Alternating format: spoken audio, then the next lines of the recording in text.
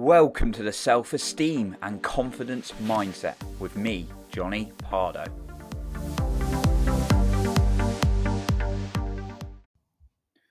Do you have that terrible fear that keeps you from getting to where you want to go and you just don't know how to overcome it? Well, today I'm going to give you some easy to manage tips on how to overcome such fear. Welcome back to the channel with me, Johnny Pardo, here to help you boost your self-esteem and confidence. This is something I faced in myself when fear would get on top of me and halt me from taking any kind of actions. Fear stopped me from making friends. Fear stopped me from getting dates. Fear stopped me from speaking up in meetings, even when I had something valuable. Even sometimes someone would say something that I was going to say a few moments later. Fear stopped me, as I know it stopped many people, really doing the things that I've loved, and I've known other people, and it stopped them doing things they've loved as well. But when I started to overcome it and started breaking it down into smaller steps, then I've been able to progress with it. And it's really something I talk about with clients, but also friends, when they're thinking, oh, I can't do this, I can't do that. And the fear stopping them from doing something they genuinely absolutely love. And since I hadn't made a specific podcast episode on this subject, I thought I would talk about fear today because I know lots and lots of people struggle with it.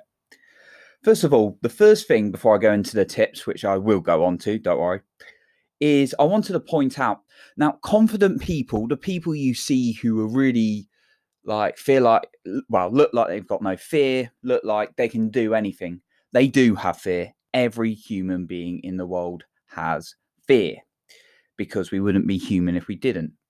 We've got something in our brains called the amygdala. I always struggle with that word. But anyway, it's the survival mechanism within our head that stops us from doing things that could be potentially dangerous. The problem is it doesn't know the difference between what a real danger is, as in life-threatening, and something that's just kind of scaring you at the moment. So worrying about what people think isn't going to kill you. But if a bear comes at you, it probably will kill you. The amygdala doesn't know the difference, and therefore it doesn't define what real fear is, and it stops you from taking action because it wants to keep you safe. It doesn't want to keep you happy. And in the book I read recently, The Confidence Gap by Dr. Russ Harris, which is a great book, it points out that point, but it also points out that true confidence isn't about the absence of fear. Like I've just said, nobody has no fear. So if you're someone like, oh, confident people don't have any fear, that's rubbish. Everyone has fear.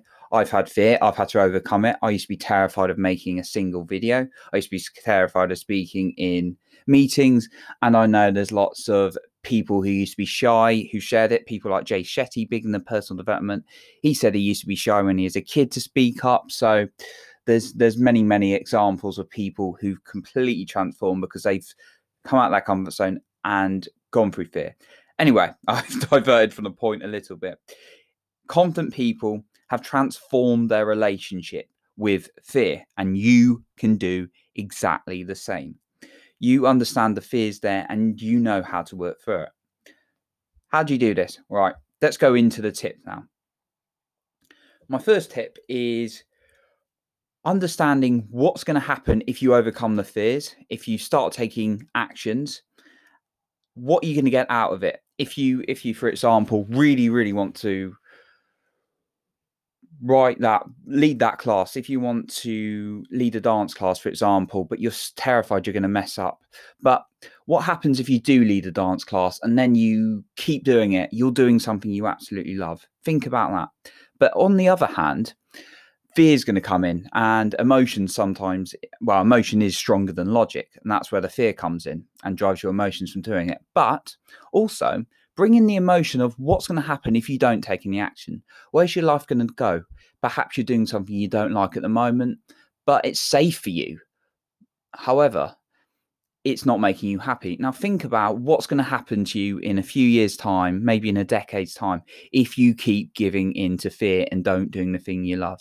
So think about it from 2 points of view in that first tip. Think about what's going to happen if you take action against your fear, and what's going to happen if you don't take any action. And like I say, you don't have to make a massive leap straight away. Just take small little actions again and again and again. And that's what I talk through with clients and people I help in terms of my confidence coaching and in general.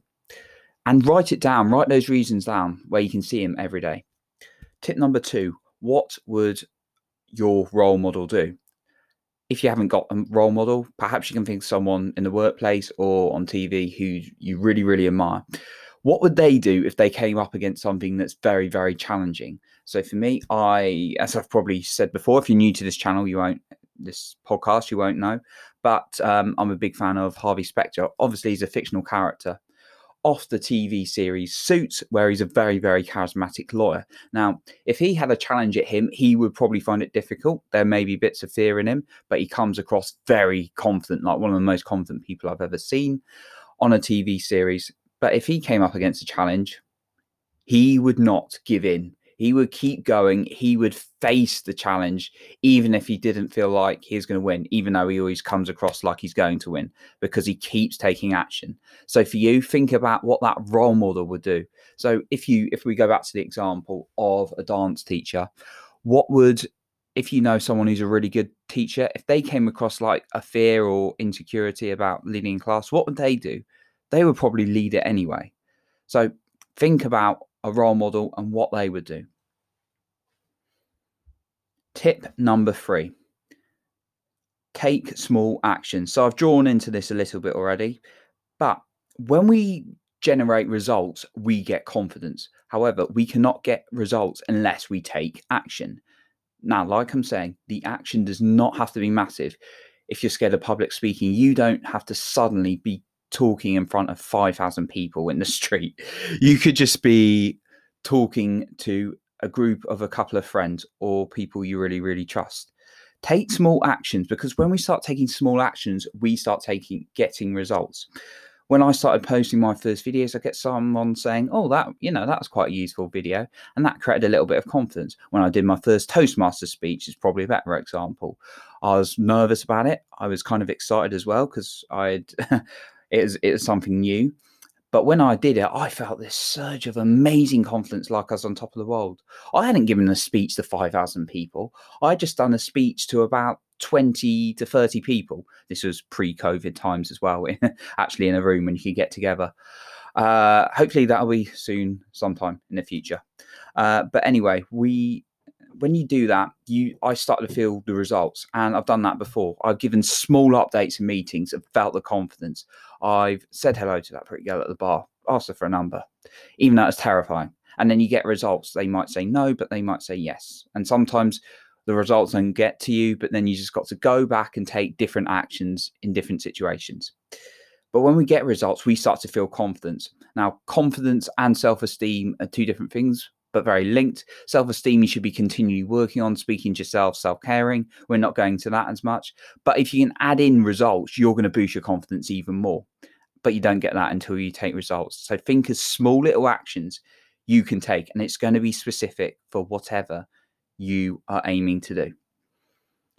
And my final tip is remind yourself of the brilliant work you've done in the past. When I say brilliant work in the past, you should always be praising yourself every single day, as I've shared in my self-esteem tips, because you need to talk to yourself like you would do to a friend you're caring about, or a younger sister, younger brother, or someone you care about, and kind of praising them for all the great stuff they've done, or a child.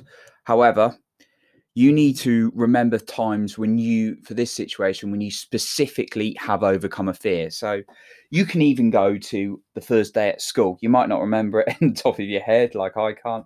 I just remember running probably into the wrong building, knowing me, then running around playing with toys and probably running into walls. I still do that now, but it's fun, and you've got to have fun. Anyway, diverting off the point again. I've had too much coffee today. My point on that is, think about past times, like starting your first day at school, whereby you've overcome a fear because you've got evidence. And when you can present the mind with evidence enough times, it's going to remember that you were capable of facing fear. So our brain often dissociates all the positive stuff, or doesn't dissociate, it's probably the wrong word, forgets about all the positive things you've done in the past, and then starts thinking about negative things. So keep reminding it of all the great stuff you have overcome. And then you have to train it. You have to keep training it. Like I say, a positive talk, but you've got to keep training it, reminding it of all the things you've overcome. Did you speak to your boss when you were terrified of speaking to them? Did you go up and make an effort to someone in a social environment when you were terrified? Because you've got evidence you've done that. No matter how small, you have faced fears. So keep reminding yourself of that. Okay. Those are my tips on overcoming fear. Like, to just emphasize the point again, confident people do not have an absence of no fear. They have fear like everyone else. They just transform their relationship with fear.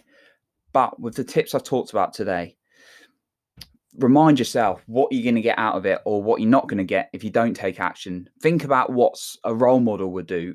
Take small actions, because that will generate results, which will generate confidence, which will reduce the amount of fear you're going to get with future things.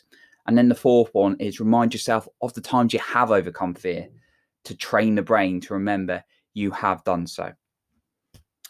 If you have really found today's episode valuable, then I have a whole book on self-esteem and confidence. If you've not come across it already, The Self-Esteem and Confidence Mindset, as is the name of the podcast. It's available on Amazon in both paperback and Kindle. I'll leave the details, as always, in the descriptions if you're interested in that. Thank you very much for listening today.